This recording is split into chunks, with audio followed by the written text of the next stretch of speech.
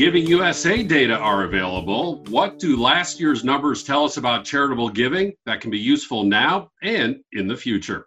Hi, I'm Bill Stanczykiewicz. This is the first day from the fundraising school, and I'm joined once again by my colleague, Dr. Anna Pruitt of the Indiana University Lilly Family School of Philanthropy. And Dr. Pruitt leads our research team's efforts on the annual report, Giving USA. Anna, always great to have you with us. The data are hot off the press. What does this year's report say about charitable giving in the United States? Absolutely, and it's a pleasure to be here. So I'll get right into it. We had a good year in 2019 for charitable giving. Total giving reached almost $450 billion. It actually set a record in current dollars. And when we adjust for inflation, 2019 still comes in behind 2017, which set the all-time high. But when we look at the last 3 years together, what we see is that 2017, 2018, and 2019 are the all-time best years ever for giving. So when we ended 2019, we were in a strong place. So a lot of momentum with charitable giving through 2019. What about some of the breakdowns of where the dollars came from as we reach that total nearing $450 billion? What does this year's report show? Sure. So Giving USA breaks giving by sources down into 4 different type categories. So we have giving by individuals, giving by corporations, giving by foundations, and giving by bequest.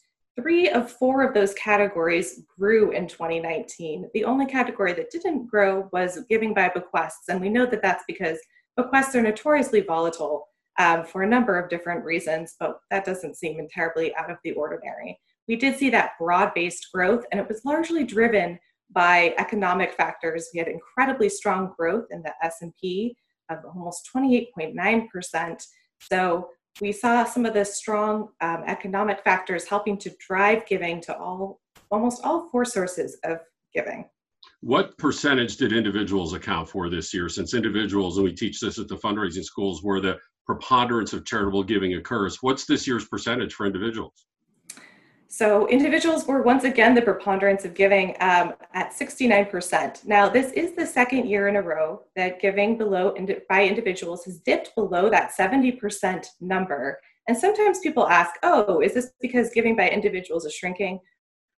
Well, no. Giving by individuals actually grew. And what we're seeing instead is that giving by foundations and giving by bequests are growing over time as a share of total giving. So when we look at the picture 15 years ago, giving by bequests is 7%, giving by foundations is only 11%. And today in 2019, that picture is giving by bequests is up to 10%, and giving by foundations is way up to 17%. So really these other forms of giving are starting to get to be stronger and stronger, and that just changes the picture a little bit. But sometimes, one thing I just want to say, because I know that our colleagues at the fundraising school always say this, when we think about giving by individuals, giving by bequests, and giving by family foundations, we're still looking at 86% of total giving coming from individuals and households. And when you talk about those numbers for foundations and bequests being higher percentages compared to 15 years ago, there are also higher percentages of higher dollar amounts, which shows just how significant those increases have been. And I also know there was some interesting news regarding the business sector this year in terms of the business sector's giving in 2019. What did this report show in that regard?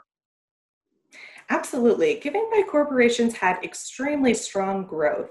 And we know that that's tied to the GDP, which again had pretty good growth, over 4%, and to pre-tax profits. But in addition to that, we're seeing strong growth in the area of corporate foundations. Corporate foundation giving went up not only last year, but also the year before. So we're really seeing that help to drive that corporate foundation giving number. And so that has been quite strong. You mentioned the 3 most generous years in U.S. history, and the business sector has been part of that. What about the destination of where the dollars go? There are 9 subsectors in the philanthropic sector, and this year's report, again, some encouraging news in terms of the destinations of that charitable giving. What does the report say? Right. 8 of 9 of those charitable subsectors saw growth, with several subsectors seeing up double-digit growth. So not just good growth, but actually great growth. In particular, the areas where we're seeing that really strong growth are education, arts, environment, and then public society benefit. Now, that's a bit of a catch-all. It includes things like United Ways. It also includes the ACLU, and it, of course, includes donor-advised funds that are big, that belong to big national donor-advised funds. So Vanguard Charitable, Fidelity Charitable, those types. Yeah, and when you look at kind of the trend years, what was it? 4 years ago, all 9 subsectors went up. 3 years ago, 8 of the 9 went up. The year before that, 2018, about 3 went up and 3 went down, and about 3 held steady. So again, when you look at trends, the fact that 8 of 9 went up, it really is a positive sign as 2019 was coming to a close. I want to ask you to expand on donor advised funds. That comes up a lot at the fundraising school, and people want to use those data for their planning. And we have a podcast recorded with Dr. Danielle Vance McMullen, who I know you know well. She and Dr. Dan Hite, 2 of our alums of our school, are really doing a lot of good work on this, and there's a podcast on this topic. But from your perspective, Anna, with this report, what is this saying about donor advised funds as part of the larger landscape of charitable giving? Right. So one of the things we do for the report is actually bring together all of the different research that's being done around the field every year, and we kind of put that into the chapters. And one of the things that we found this year is that from the donor advised funds that actually issue their own reports, all 4 say that grants going out of donor advised funds are going up, and they are all growing. And so grants from donor advised funds continue to go up. Now, we've seen contributions, it's about 50-50. About half of the reporting donor advised funds say that contributions have gone up. Others say it's in pretty similar dollar amounts, but maybe not at the same exact rate. But I think for me, the top line finding is those dollars that are coming from donor advised funds are going out.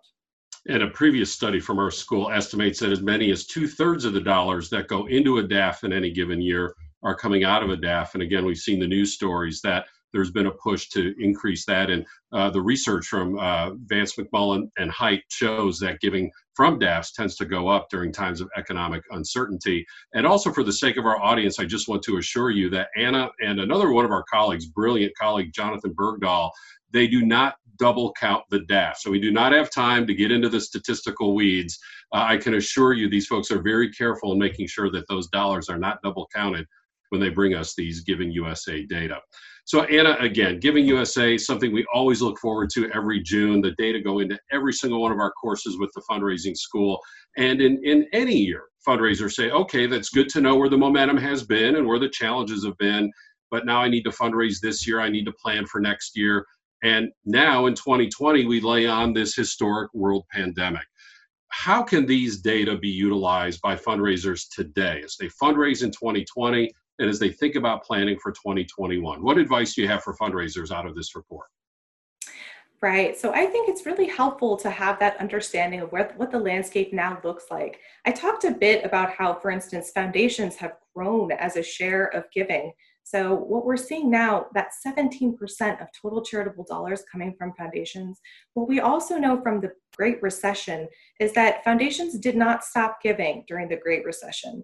And in fact, many of them actually changed the way that they did their granting. They gave more than 5% that was required by law, or they may have even averaged their assets over 3 years to determine how the dollar grants that they were going to give out in a given year. And we've already seen an announcement from 5 of the major foundations that they plan to give $1.7 billion in the next 3 years.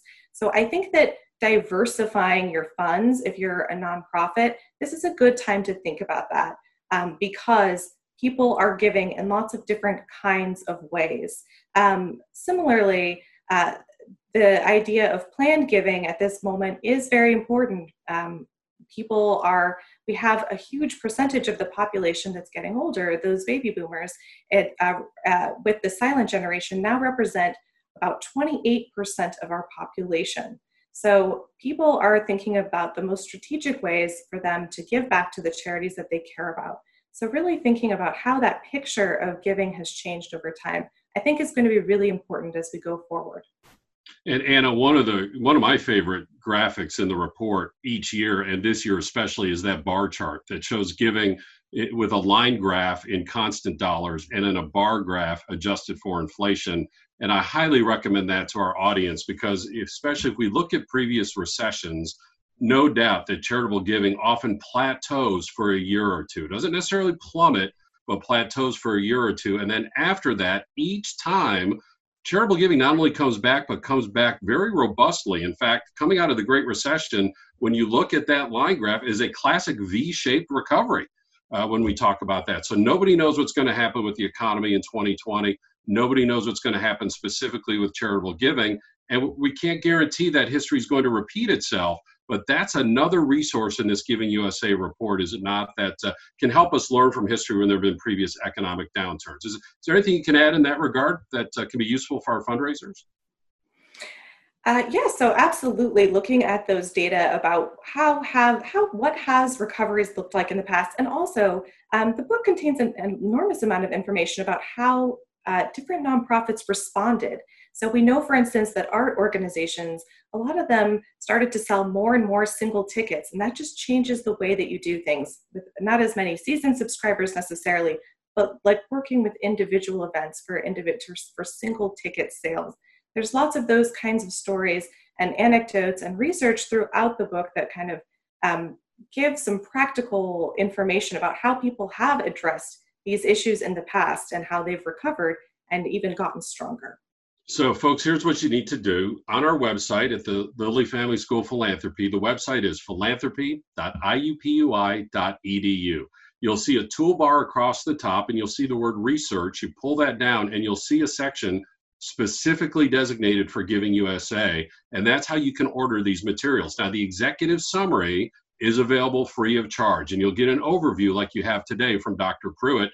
And she's also mentioned this book, though, that takes you even deeper, that looks at the data overall, looks at the data by source, analyzes each of those individual subsectors, and the book is available for purchase. You can find the links through our website at philanthropy.iupui.edu. Now, when you see that toolbar, look for professional development. That's where you find the fundraising school, your career-long colleague, including now during this COVID-19 crisis. We're still open for business.